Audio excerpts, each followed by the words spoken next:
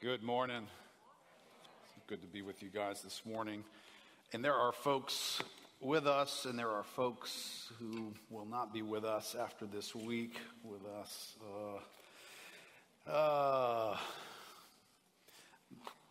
Some of you guys have had the up-close experience of walking with Chris and Sue Ellen Spencer in the last many years that God graciously directed them from Gainesville, Florida, to come here and be a part of Lakeview. And, some people just provide something that creates part of the atmosphere, part of the way in which we are. They just add to who we are as people. And they are moving. This is their last Sunday with us. They are moving to Washington State.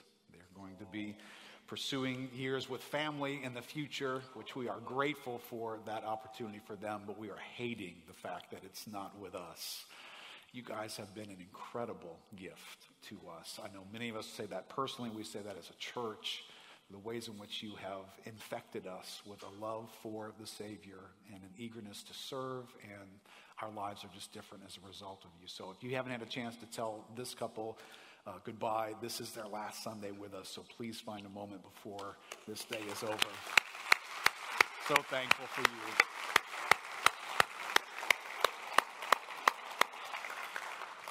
And you can hug on the Schmaltz family, who is in town visiting this week and going to be here with us for a little while. So great to see you guys. All right, one more public service announcement. If you could keep myself, the other regional leaders in Sovereign Grace churches that we're a part of, will be gathering this week. We've got a 3-day meeting on Monday, Tuesday, and Wednesday with all the regional leaders and the leadership team of Sovereign Grace. So would appreciate your prayers for that time together. All right, if you have a Bible, it will flop open to 1 Corinthians, and it should flop open to the end. 1 Corinthians chapter 16. I'm not promising we're actually finishing the book today, but we are going to venture in a little bit closer to the end of chapter 16, and we're going to get afforded an opportunity to see something that when you study a whole book and you hang out with the people and you get to know their lives, you get to see behind the scenes a little bit about something. And we're going to see some of that behind the scenes in these comments today. But let me start by just asking us a question. How many of you would say, and you don't have to raise your hands for this, but how many of you would say you have found yourself, maybe in this season right now, or in other moments of your life, in what you would call an unideal setting? Just not exactly making sense, not exactly reinforcing the expectations you had for that setting when you were going into it. Life doesn't exactly feel the way you thought it was going to feel in this moment. There are things that you can stare out into your life right now, and they're just things you can't even explain, or there are things that you know that's not good and that's not good. And there's no way I can think God would want that or God would want that. And quite often those can be settings that we live in. It can be family settings. They can be our marriages. They can be work environments. They can be the church that we're a part of. Right, so there are unideal things that we find ourselves set in. And what do we do with them? How do we see them? Well, the Apostle Paul has been helping us because how many of us remember the Corinthian church was not an ideal setting, was it? So let's look here as he pulls out a couple of other things here that highlight this is not an ideal setting, and yet God is at work in these unideal settings. So 1 Corinthians chapter 16, beginning in verse 10, Paul says, "When Timothy comes, see that you put him at ease among you, for he is doing the work of the Lord as I am. So let no one despise him. Help him on his way in peace, that he may return to me, for I am expecting him with the brothers. Now concerning our brother Apollos, I strongly urged him to visit you with the other brothers, But it was not at all his will to come now. He will come when he has opportunity. Be watchful, stand firm in the faith, act like men, be strong. Let all that you do be done in love. Well, we have hung out with the Apostle Paul and the Corinthians for quite some time now. And to put a label over this location called Corinth, I think it would be accurate for us to use the title of the message today. This place is a setting where holiness is mixed with humanity. And they're both present there. There is a heavenly holiness, but there is an earthly humanity. And you can lose sight of one or the other as you stare out into this real life setting. A real church, real people, real relationships are going on. Right? So if you just ran through, I think I put a little checklist in your outline there, if you guys have an outline. If you did a little checklist on what have we experienced by staring at these people's lives? Well, we've experienced divisions and conflicts. Yep, lots of them. Highlighted, spoken of over and over and over again in Corinth. Fleshly natural-mindedness. Yep, I think we got a whole chapter devoted to Paul interacting with the fact that these guys were acting like mere human beings who didn't even have the spirits. But we know something different than that, right? Sexual immorality found multiple opportunities to be discussed in Corinth. It wasn't just one situation. It was like a church that had talk behind the scenes of sexual immorality that was going on here and that was going on here and that person over there. There was divorce in the church. There was marital mistreatment that was taking place. There were lawsuits and self-interest so big that the church was losing sight of how a black eye was being given to the kingdom of God because you weren't loving each other and solving your conflicts among each other and going to each other and working it out, man, just loving on one another.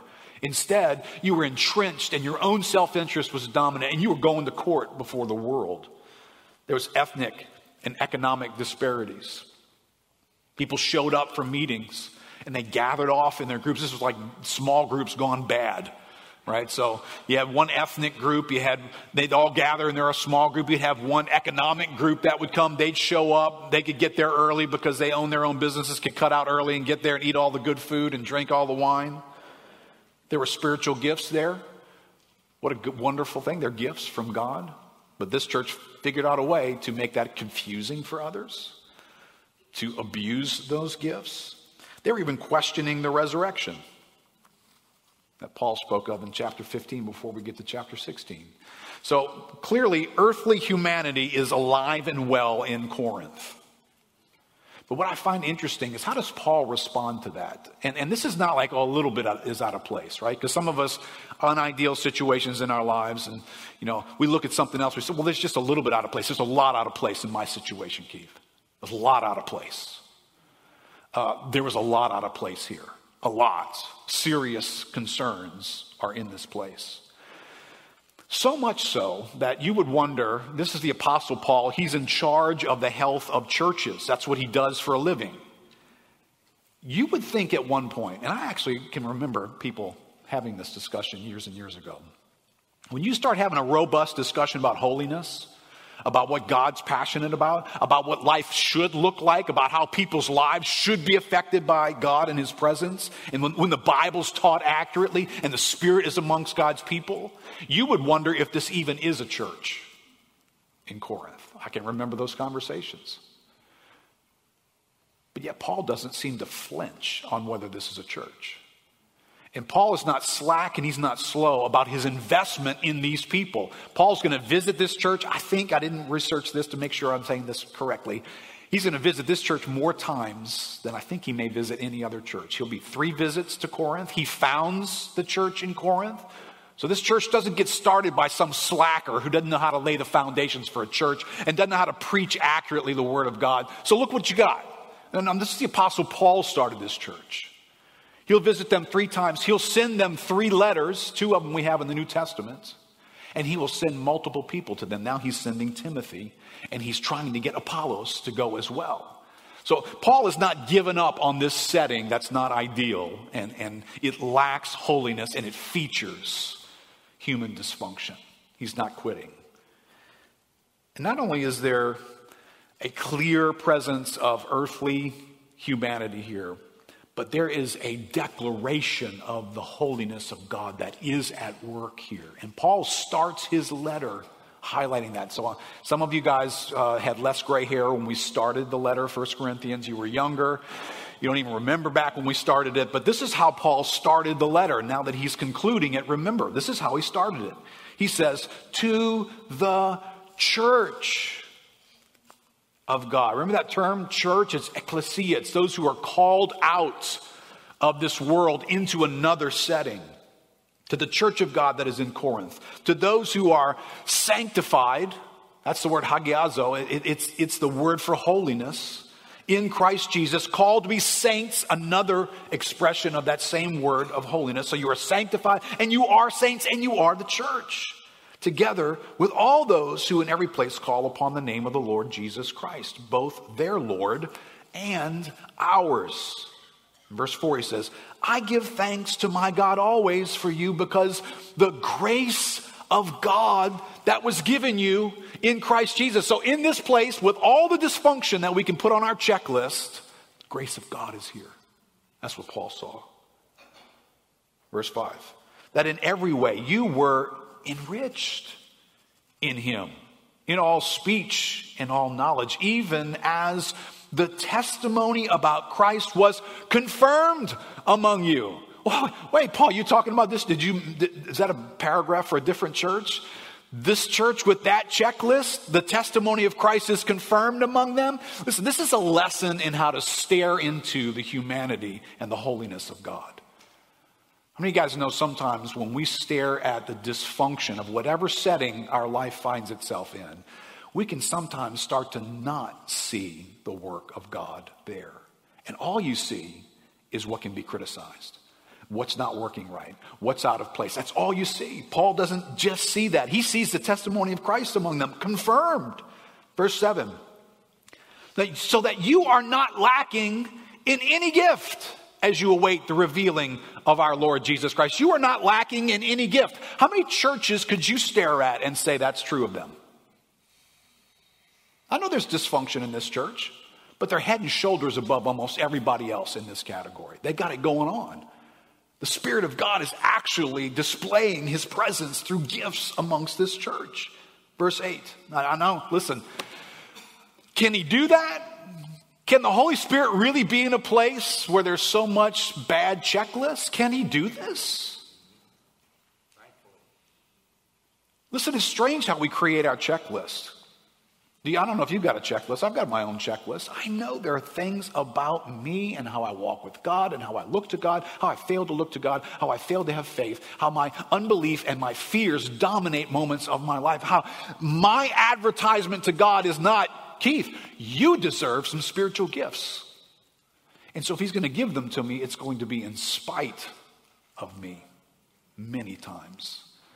But aren't we tempted to stare at a church, a collection of people, to stare at your spouse, to stare into a group and say, you know what? I see a lot messed up about you. There's no way God could be at work there. Tempting, right? Verse 8. Jesus Christ, who will sustain you to the end. Wait, even these guys? Yeah, even these guys. Guiltless in the day of our Lord Jesus Christ. Verse 9, God is faithful, by whom you were called into the fellowship of his Son, Jesus Christ our Lord. He's saying this about these Corinthians. And he's advertising for them, you guys have a terrible track record and a bad resume, but God is faithful. I love that song, Ronald. Thank you for choosing that song. You are here moving in this place. Are you kidding me? In Corinth? After that conversation about sexual immorality taking place in members of the church, you're here moving in this place. You're here working in our midst. Even when I don't see it, you're working. So the real challenge is to have eyes to see it, isn't it? I like this statement here. This is Paul going to write to this same group of Corinthians. Not too far after he writes this first letter, in 2 Corinthians 5, he writes, therefore, if anyone is in Christ, he is a new creation. The old has passed away. Behold, the new has come. All right. That gets said not because Paul is ignorant of the checklist. He writes the checklist. He knows what's going on with them. But he sees holiness in the midst of human dysfunction. You are new creations in Christ. Listen, we have desperate need to see these things. If we miss them, or if we're theologically uninformed here, it will increase our vulnerability to disillusionment and despair. Because you will notice the human dysfunction. You will. You'll notice it in yourself, and you'll notice it in others. You'll notice it in the church. So a little bit what I want to ask us today is kind of, what are you expecting? Are you expecting your relationships to escape this mixture? That you're going to find in the settings of the relationships that you're walking with others, husbands and wives, families, siblings, the church, friends, that there's not going to be a mixture of holiness alongside humanity in those moments. Are you thinking that you're going to get one or the other? Because, if that spouse of yours is serious about God, then you're going to see holiness, right? Yeah. And humanity as well. When you stare into the church and you see a people who are called by the name of God, who have a desire at some level to walk for the glory of God, you do recognize the holiness of God is at work because God is the one who's at work. But that won't dismiss the fact that some of what you stare out at will disappoint you. Right? Expectations. I can go back years and years. I can go back when I was a youth pastor. And I had these conversations, so if you're a younger couple, you may be in this category. I'd have these conversations with people their kids were 3 or 4 years out of the youth ministry. They weren't there yet, right? But they were coming up. And like all of us who are raising kids, we want our kids to flourish. We want them to be in settings that are just going to ramp them up for God, that are going to stir up godliness in their lives. And they're going to be these incredible walk-on-water individuals for the glory of God. And so you're seeing in a couple of years, they're going to be in the youth ministry, right? So I was a youth pastor. We had some great things going on. God was doing some great things in kids' lives. So some parents were like really excited about their kids being in the youth group. Can I just tell you, the youth group has its own checklist. The youth group can look like Corinth in some ways.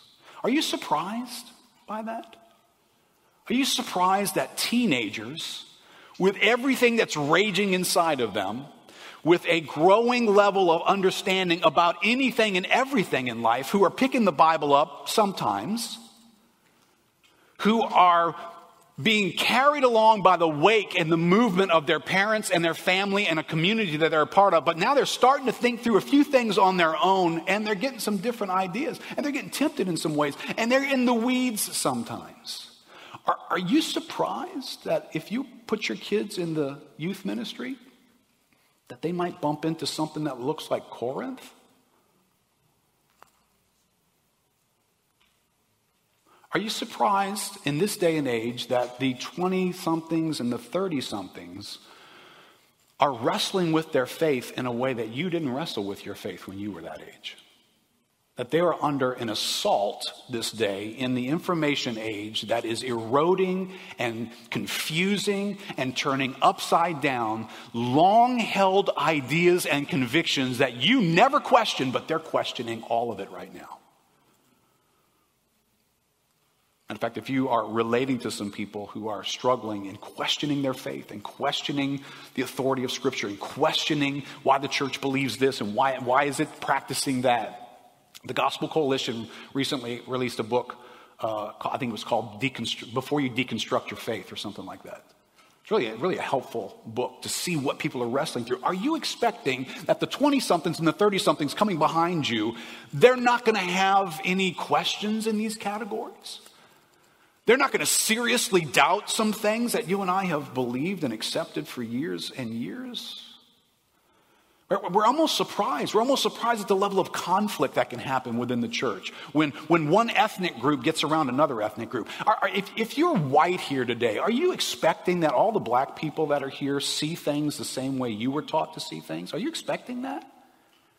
That what has made sense to you all your life as you stare out at the world that we live in, the way in which it's constructed, that you could have one conversation with them and they'll just see it just like you. And if you're black here, are you expecting that in the church, your perspective could just be shared in a conversation and all the white people who grew up different than you are just going to shed that background and going to immediately conclude the same way that you conclude?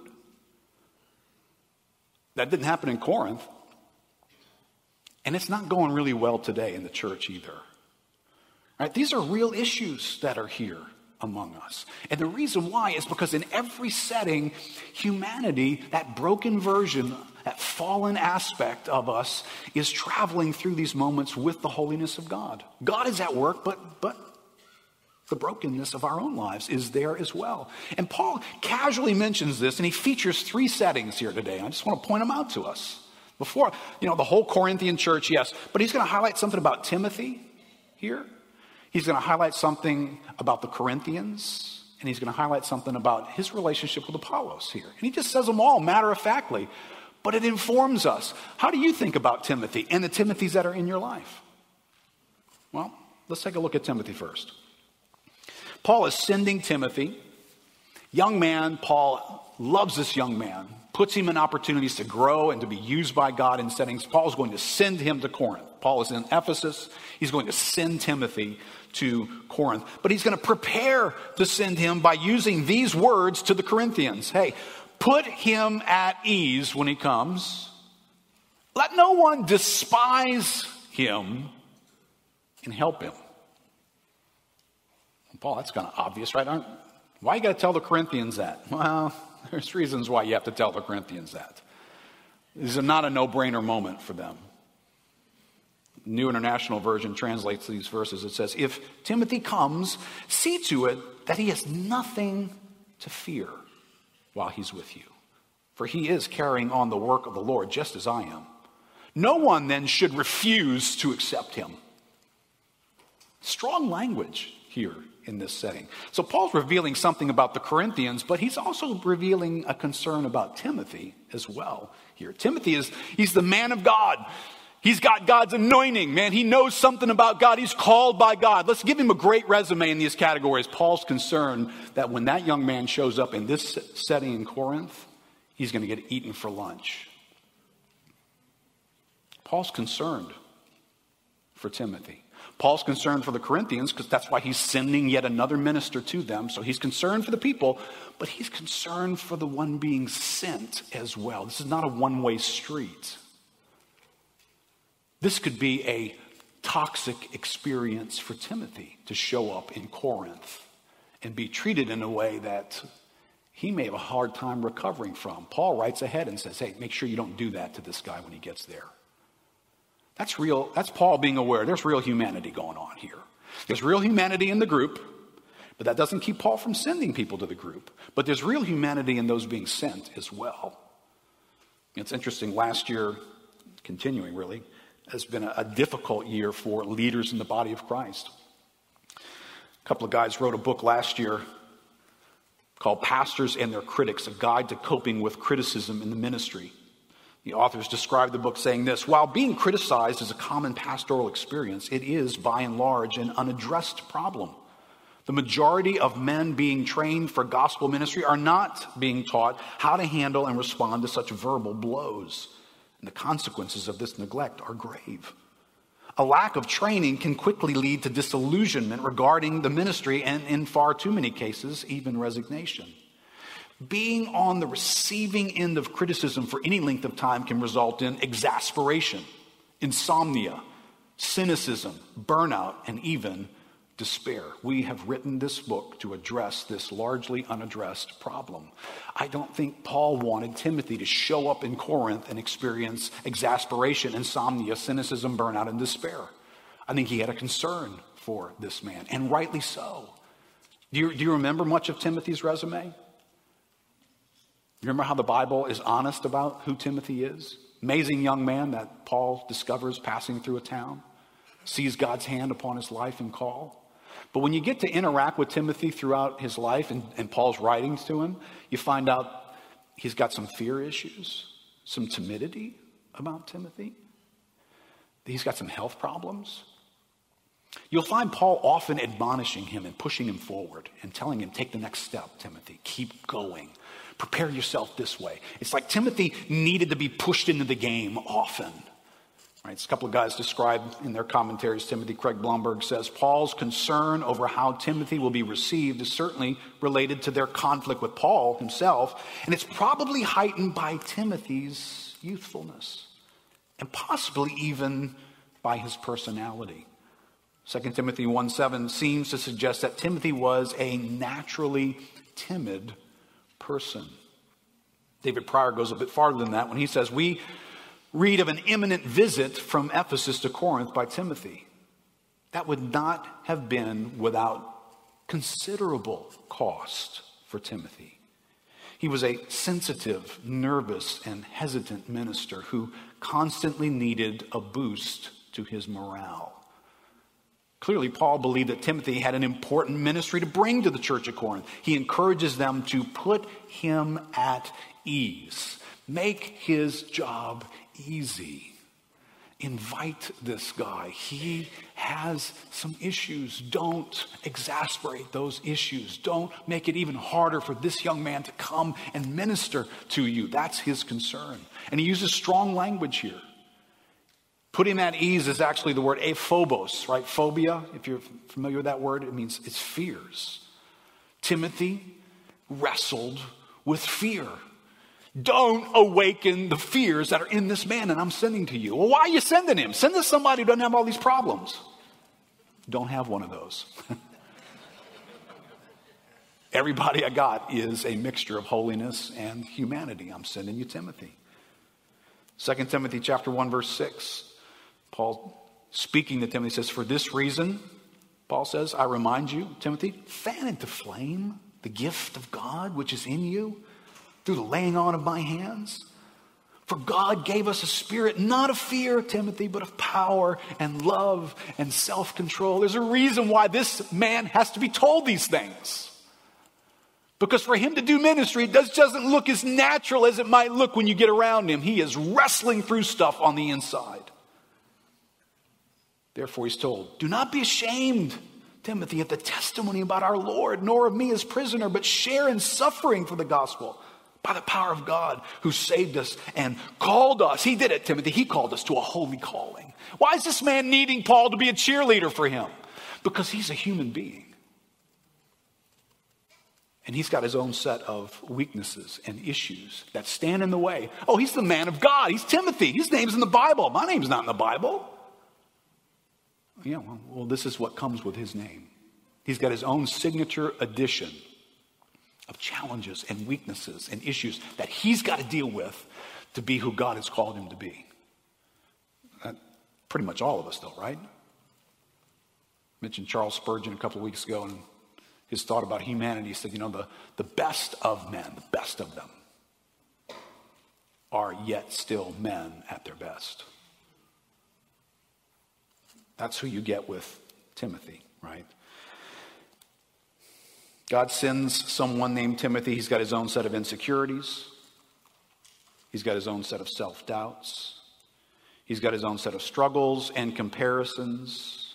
His own questions about his calling, questions about the effectiveness. Am I the right guy? Am I helping anybody? Was that message horrible? Do I even know what I'm doing? Right, these are not uncommon conversations, by the way, between pastors. There's always a question of, you step into something that has this God-sized dimension to it, and you're this squeaky little voice in the corner of a room that feels like, am I doing anything that matters?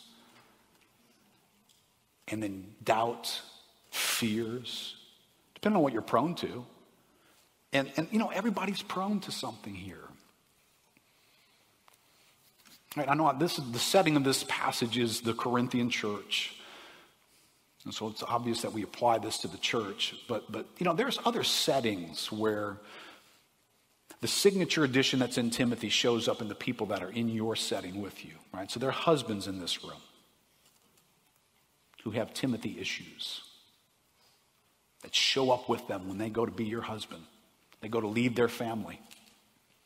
And what comes with them is a need for somebody to be their cheerleader, to come alongside them, to cheer them on, to be something, to help them wrestle through their timidity and their fear, to lead, to take a step, to walk in faith, to correct something, to affect their family in a certain way. Right? Holiness, that God has called you to do something, travels with humanity. Right? And this is true of wives that are in this room. That you've got your own signature edition of something that makes you uniquely who you are. And if Paul were writing to you, it might sound a little differently than if he wrote to Timothy, but he would be writing, encouraging you with the things that you bring into that setting. How are we doing with people that we're partnered with and we're sharing space with them, and their lives with us are a partnership between holiness and humanity? And sometimes they look like a checklist from Corinth, and sometimes I get to see peeking through the bright light of God at work in their lives. Well, that's Timothy when he shows up in Corinth. And then we get a little bit of a behind the scenes view of the Corinthians. Paul knew these Corinthians, right? He had spent time with them there over a year and a half, forming and founding the church. He's been interacting with them. He's gotten bad reports that have been brought to him in person. He's got a letter written to him that he's been addressing. He knows these guys, right? He knows they are capable of some dreadful comparisons. Dreadful comparisons. He knows that there is a whole debate taking place amongst the various groups within the church who identify with Paul. And then there's a group that identifies with Apollos. And then there's a group that identifies with Cephas. Right? And then later on in 2 Corinthians, we get introduced to the fact that this church was aware that there were not only apostles, there were these super apostles. And Paul, you just don't measure up. So if they had a problem with Timothy, Paul didn't escape that. This church found a way for Paul not to measure up. So he knew something about that, right? Ben Witherington said these people were enamored with the rhetoric of Apollos and wanted him back. They wanted Apollos. Paul was sending them Timothy. This might not go well, right? But the correction here, the tone of Paul speaking, he's speaking to the church. And he's talking to them about how you're going to receive the ministry that God sends to you. What's your posture going to be like, Corinthians? What kind of an atmosphere are you going to create so that when Timothy opens his mouth, what is it? It's going to be critique? It's going to be weighing what he said? No, Apollos would have done better than that. Or is it going to be receptivity? This is God's man coming to deposit something into their lives that they really, really need. I think I wrote this in your outline. Each member of a local church owns the biblical responsibility to create and maintain an atmosphere that is conducive for ministry to take place. That's what Paul's adjusting in this word to them. Conducive, right? You know what that's that conductivity element. That's right. You've got, in the walls of your house, there's this coated wire, copper coated wire that conducts electricity. It takes what gets in the wall right here and it transfers it all throughout your house. It conducts electricity, right? You and I are called to be conductors of ministry. When ministry comes to us, we transfer it. Its power, its influence, its truth, we transfer it to others. We're not these dull pieces made of wood that when it comes to us, it just stops right here. It gets critiqued. I notice everything that's wrong with it. I don't really choose that. I choose something else. Paul said, do not do that. When this guy comes to you, he's not Apollos. You receive what he's got for you and you transfer it to one another and you let it do what it's supposed to do in your midst. That's what he's calling them to do. But he knows that that's not exactly the posture and the heart of these Corinthians. These Corinthians that he calls the church. The church has to be told, do not despise him when he comes. Despise him, Paul? That's a lot worse than, hey, can you find a way to agree with the dude? Can you help him out, encourage him? Maybe clap when he finishes the message, something. No. Paul has to tell these guys, don't despise him when he comes. Right? That's a strong word.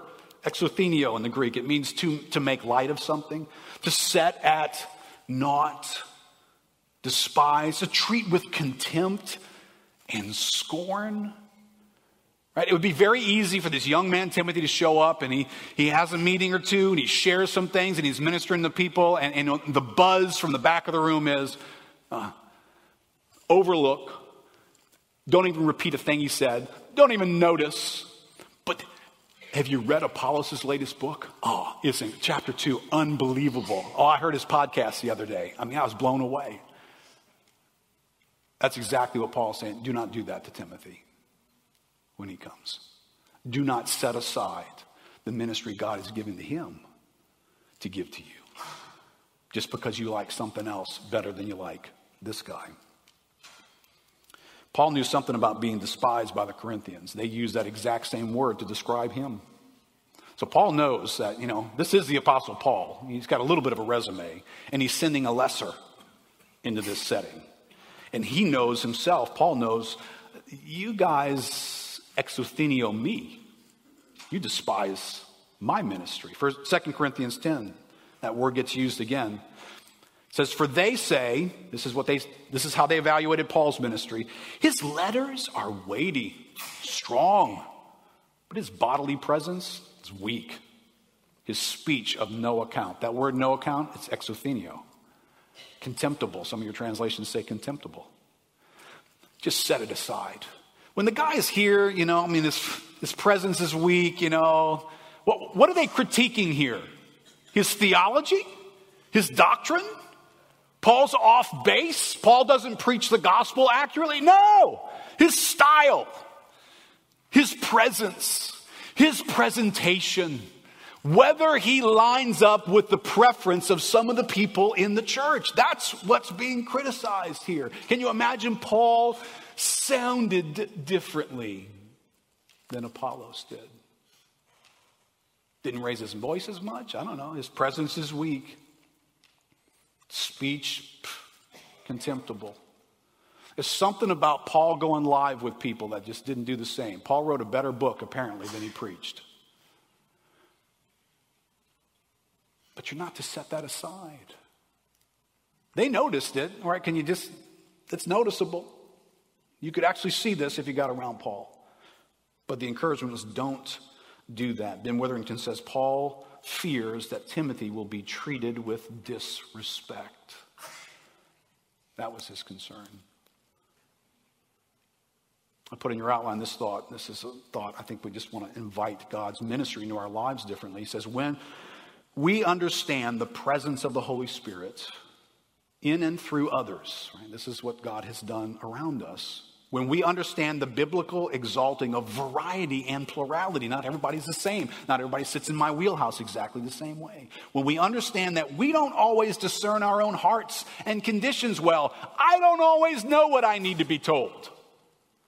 So if Timothy shows up with a topic that wouldn't have been my topic of choice, that might be the topic I need that God has sent to me rather than the one that I'm going to dismiss it because it doesn't touch me in some way.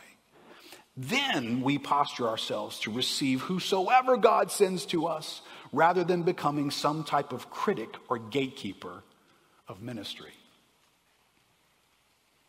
And remember, this is going to be true in the relational categories of our lives as well. It may not be a pastoral dimension that you're wrestling through in this category. It could be the way your husband does his ministry toward you. The way your wife does her ministry toward you. Not exactly like some book you read, huh? I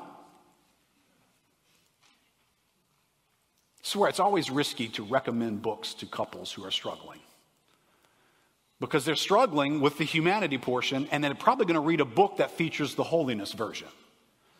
Right? So here's the presentation of the guy who's being the godly guy. He does this, he does that, he doesn't do this, and he does do that, and then he shows up this way, and he's incredible in this category. What an amazing resume Holiness presents. And then you turn and you stop reading the book and you look at your husband. And his humanity is screaming at you, right? As this long Corinthian checklist of all the things you can think of. What do you do with that? Right? And guys, this is true for your wives as well. Do you recognize in the Bible that humanity and holiness travel together and you encounter them both?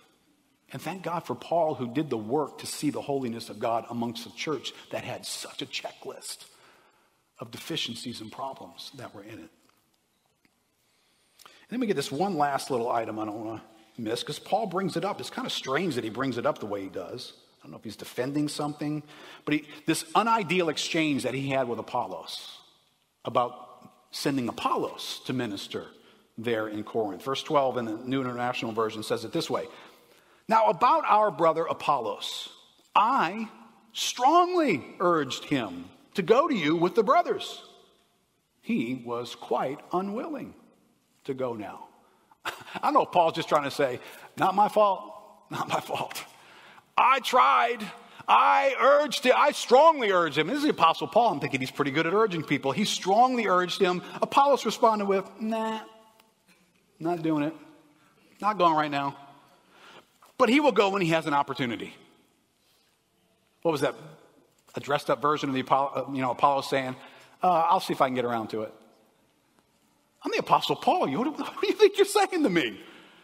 And this is a reality of these two men who the Bible presents that they're effective ministers of the gospel in the body of Christ. But they get to a moment, and we get a little behind the scenes element here where holiness and humanity travel with each other, and these guys don't exactly agree. Do you expect that you're going to always agree with the people God's partnered you with? Do you think that pastors and elders, we just always agree on things? And if you don't, that's not acceptable. Husbands and wives, do y'all agree on everything? You want to take the next step exactly the same time, in the same way you're prioritizing stuff? You want to spend your money exactly the same way, spend your time exactly the same way, do the same things? There are moments in which your humanity and your partner's humanity are not on the same page. Right here would be a quick list, realistic categories for thought that some leaders don't agree on levels of urgency. You can love the kingdom of God, you can love Jesus. You can stare at a situation and one guy can say, that goes to the top of the list. That's incredibly urgent. And somebody else can say, I don't think so. I think that's maybe like a second or third thing. I think we get to this first and then we get to that. All right, can you imagine you're the Apostle Paul, you have this checklist, you're aware of the situation in Corinth. This church seems to be coming apart at the seams. It's got all kinds of problems. There's divisiveness there. There are people who are claiming to be loyal to Apollos and at the expense of being loyal to Paul, and they're at odds with one another. But Apollos and I are on the same team. We believe the same stuff. Apollos, you need to go and talk to these people so that they can see we're together in this. This is what I wrote to them, right? One plants, the other one waters. We're together. We're trying to do the same thing. Apollos, you need to go to Corinth now and straighten this out with these guys. They'll listen to you. A bunch of them like you. He had all kinds of reasons why right now is the time for you to go. And Apollos turns around and says, I don't think so. For reasons that we don't even get explained to us. He just didn't agree with the urgency. This isn't a disagreement about the atonement. This isn't like, okay, well, let's abandon local churches and build something different. This is a disagreement about urgency. About how one human being sees a situation as more urgent than another. Leaders don't always agree on pace. How fast should things move? Which decision should be made now? Which one should wait? Should we reallocate and do this instead of doing that? Do you understand there's lots of room for leaders to stare and go, oh, I don't think so. Well, I do. And here's why. And if they're leaders, they can explain their whys. And then Apollos is going to turn around and explain his whys and say, no, here's why no. Well, here's why yes. Yeah, but no. Yeah, but yes. And can you imagine leaders actually disagree with one another? Sometimes strongly. Because I'm pretty sure Paul felt like this is urgent. You have got to go, Apollos, now. This needs to be a priority. Do you see what's happening in the church here? Look at the letter that I received. Look at what we're hearing. So realistic. Can I adjust realistic expectations for us as a church? Can I just tell you, your elders do not always agree on things. And things like urgency and pace, those are common areas where somebody's out further and then somebody else. And husbands, wives, you got to work through these things. You got to let humanity be in the room with the work of holiness that's in your midst. They don't agree on tone. Right? It's one thing to stand and say, hey, let's speak on this subject. Okay, what do you want that to sound like? Well, Paul sounds this way and Apollos sounds this way, and it's noticeable, and the church notices that. So what's the style supposed to sound like? Well, that message felt really, really heavy and corrective. Well, what was it supposed to sound like? Well, inspirational, motivational, instructive. Okay. I guess, maybe. I disagree. Right, maybe you don't ever think this stuff through, but this is the kind of stuff they were noticing the difference between Paul and Apollos. Paul sounded one way, and he appealed to them in a certain way. Apollos sounded a different way, and he appealed to them in a different way. And yet there was not agreement here. Humanity. Welcome to humanity. And this is not rare in the Bible. Right? You visit Acts chapter 15, you have this big council that's called in Jerusalem because there's this controversy, right? The gospel's gone outside of Israel. It's gone into the Gentile world with all these messy situations in Corinth. And now there's these problems with people who are holding fast to the traditions of Moses and what they've learned their whole life and how they see the Old Testament. And then you've got these New Testament Gentiles coming into the church who don't value any of that. And there's this great disagreement. And they meet in Acts chapter 15. And it uses strong language there, right? There's a group, they're called the believers of the party of the Pharisees. How you like that string of words? Can those words go together? There were believers of the party of the Pharisees. The Pharisees are just bad dudes, right? They're always this negative group in Scripture. But they're believers here. And then there is no small, go read Acts 15, no small dissension and debate about this topic. They call a meeting. And after long debates, they come up with this really simple ruling. I mean, if you stare at the situation, it is much more complicated than what they finished with. They come up with a simple ruling. All right, go back to the churches, tell them two things. One, abstain from things sacrificed to idols and things with blood, and abstain from sexual immorality. That's it? Yep. Wait, what about this tradition of Moses? What about this thing that we hold so dear and how that's being practiced and that's being set aside? And when preaching is taking place, this doesn't even get mentioned, man. Just go back and tell them those two things. Can you imagine every leader thought, that's spot on, man. That's the way that's exactly what needs to be covered. We're all in agreement. I doubt it.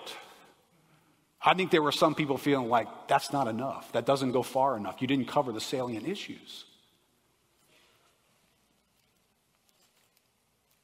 Listen, in our modern moment, beware.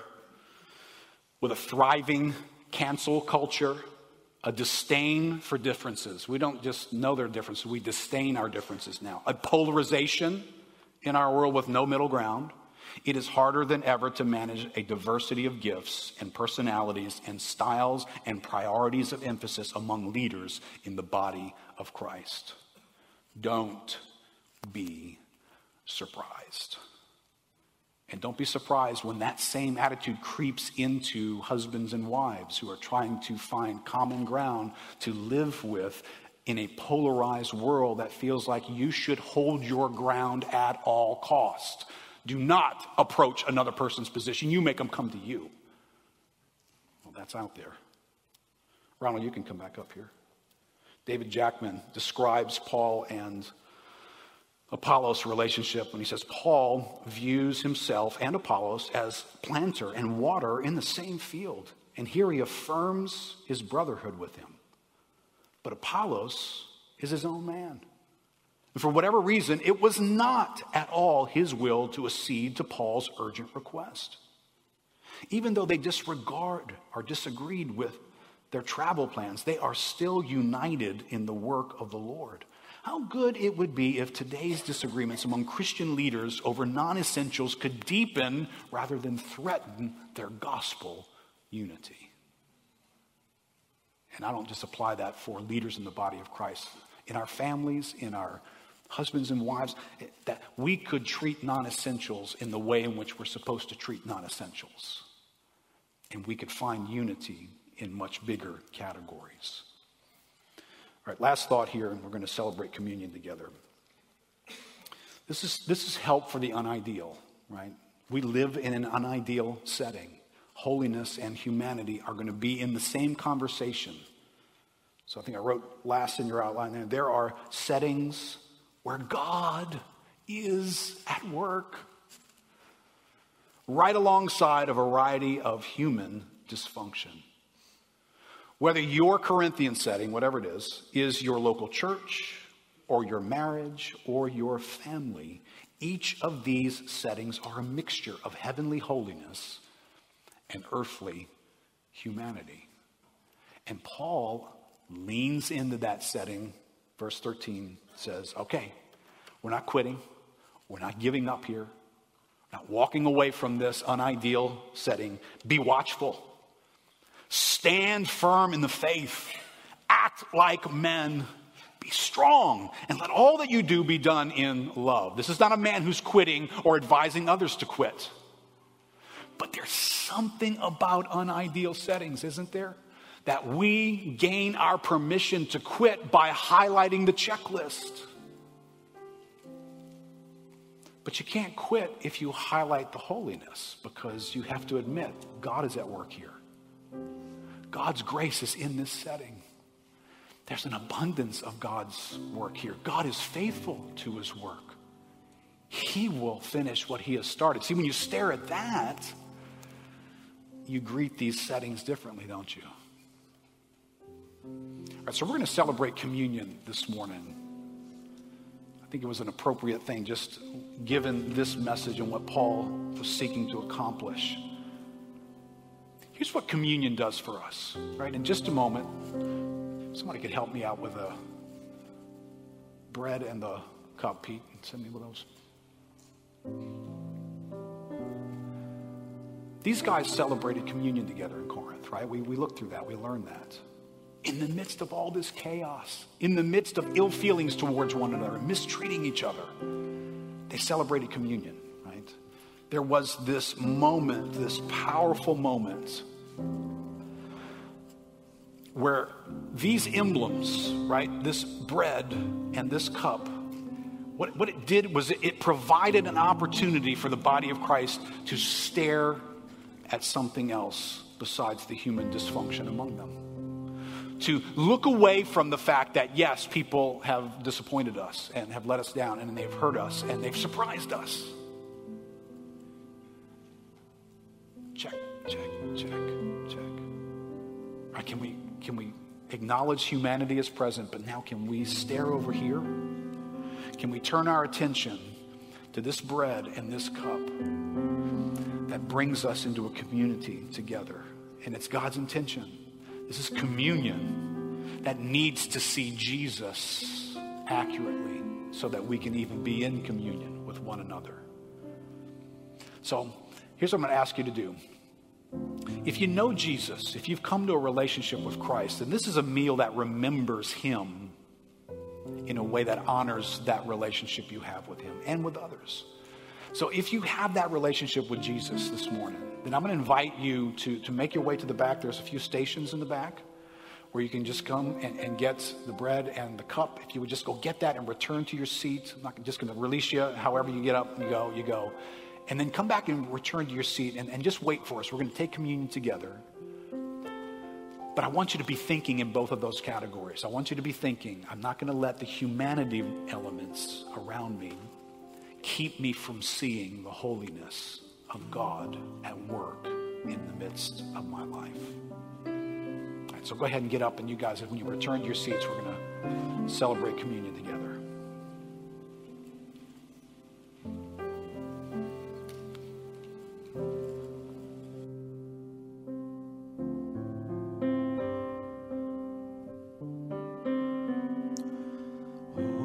to see the dawn of the darkest day, Christ on the road to Calvary,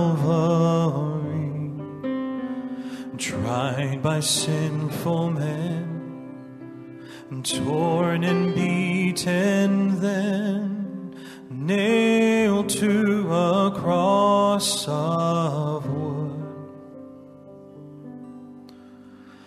Oh, to see the pain written on your face, bearing the awesome weight of sin. Every bitter thought, every evil deed, crowning your blood-stained brow. This the power of the cross. Christ became sin for us, took the blame, bore the wrath. We stand forgiven at the cross.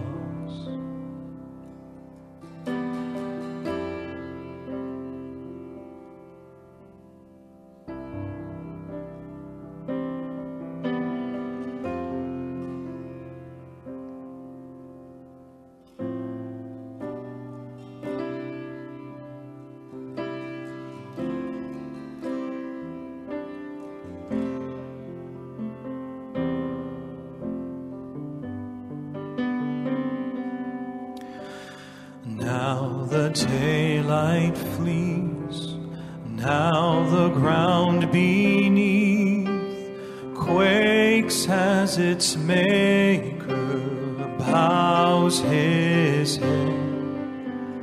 Curtain torn in two, dead are raised to life, finished the victory cry.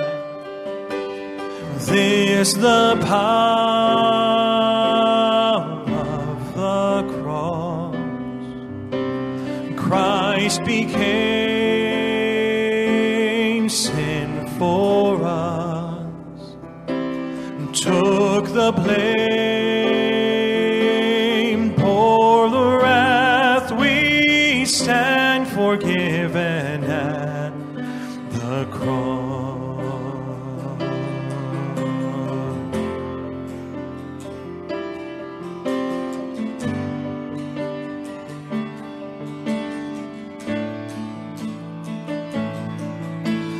Now to see my name written in the wounds, for through your suffering I am free.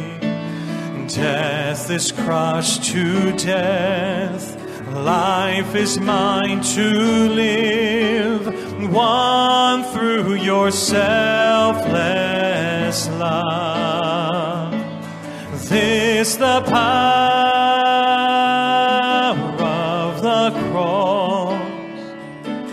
Son of God, slain for us.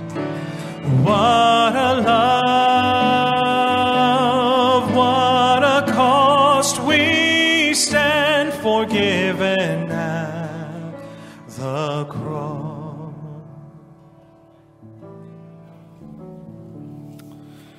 Communion is supposed to represent a unique and powerful moment in the lives of believers, not one to be taken lightly.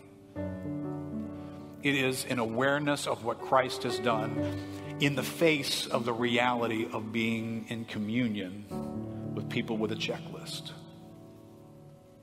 And so one of the things that it does, and for some this might change your game plan this morning, is it calls on you to be unable to separate those two things.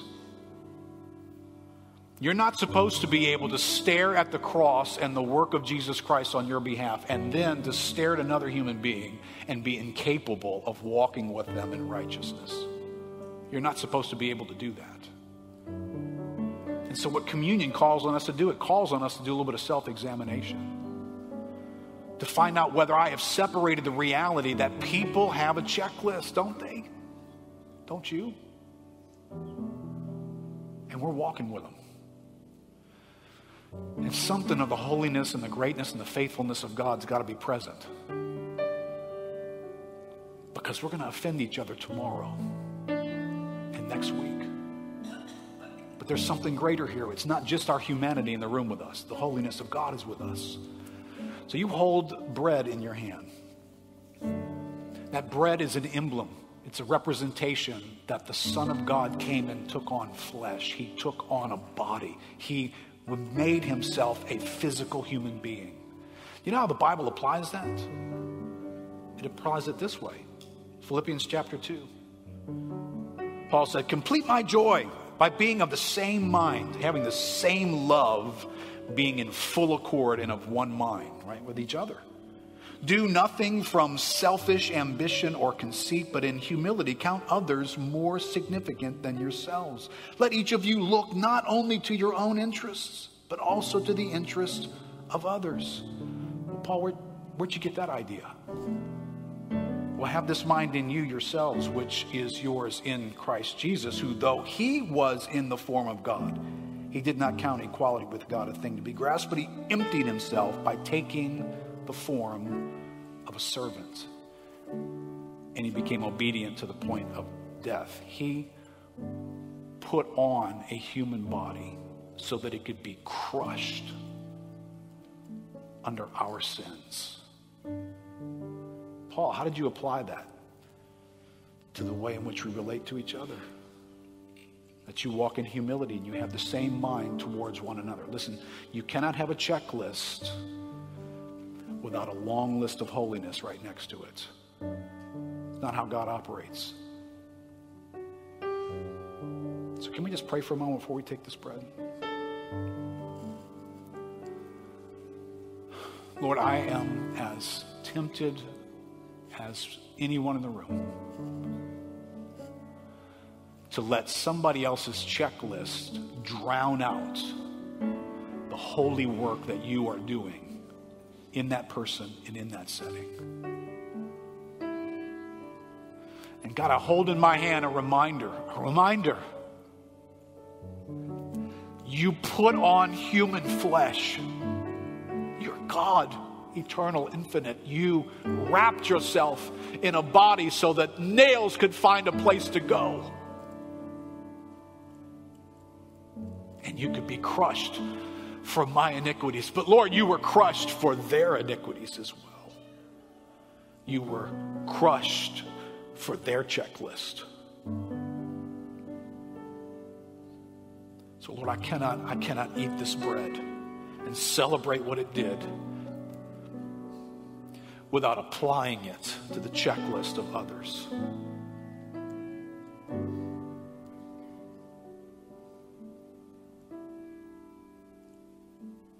Let's partake of the bread.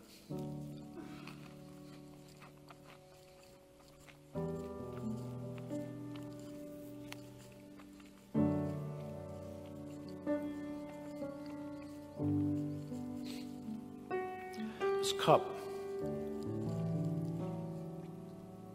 is the blood that accomplishes forgiveness and reconciliation. It brings us back to God.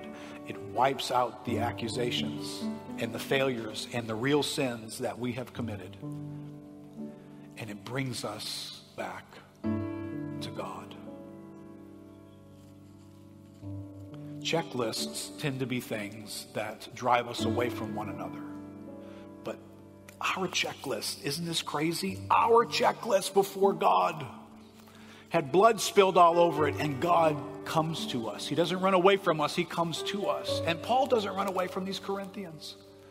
He comes to them. They don't like him. They're difficult. He moves toward them. He sends them people. He goes See, this is what the blood of reconciliation does for us. It gives us the grace to relate to those who aren't easy for us to relate to. And to the degree that I'm avoiding people with a bad checklist, to the degree that I can't bring myself to get around the bad checklist, I need to call into question, do you know what you're holding in your hand? Do you know what this did for you? And would you let it do it toward others as well? Father, thank you for forgiveness, for meetings with you that don't sound like a rehearsing of our checklist, but rather a celebration of your grace toward us. That you have called us with a holy calling, because that's what you're like. And you don't ever stop pursuing us and caring for us, and transforming us, and being patient with us. And you put us in a community, Lord. Would you make that to be the tone of what it feels like to be in this setting, to be in a place where we've been reconciled to God, therefore we pursue reconciliation with one another. I thank you for this cup. Let's drink the cup together.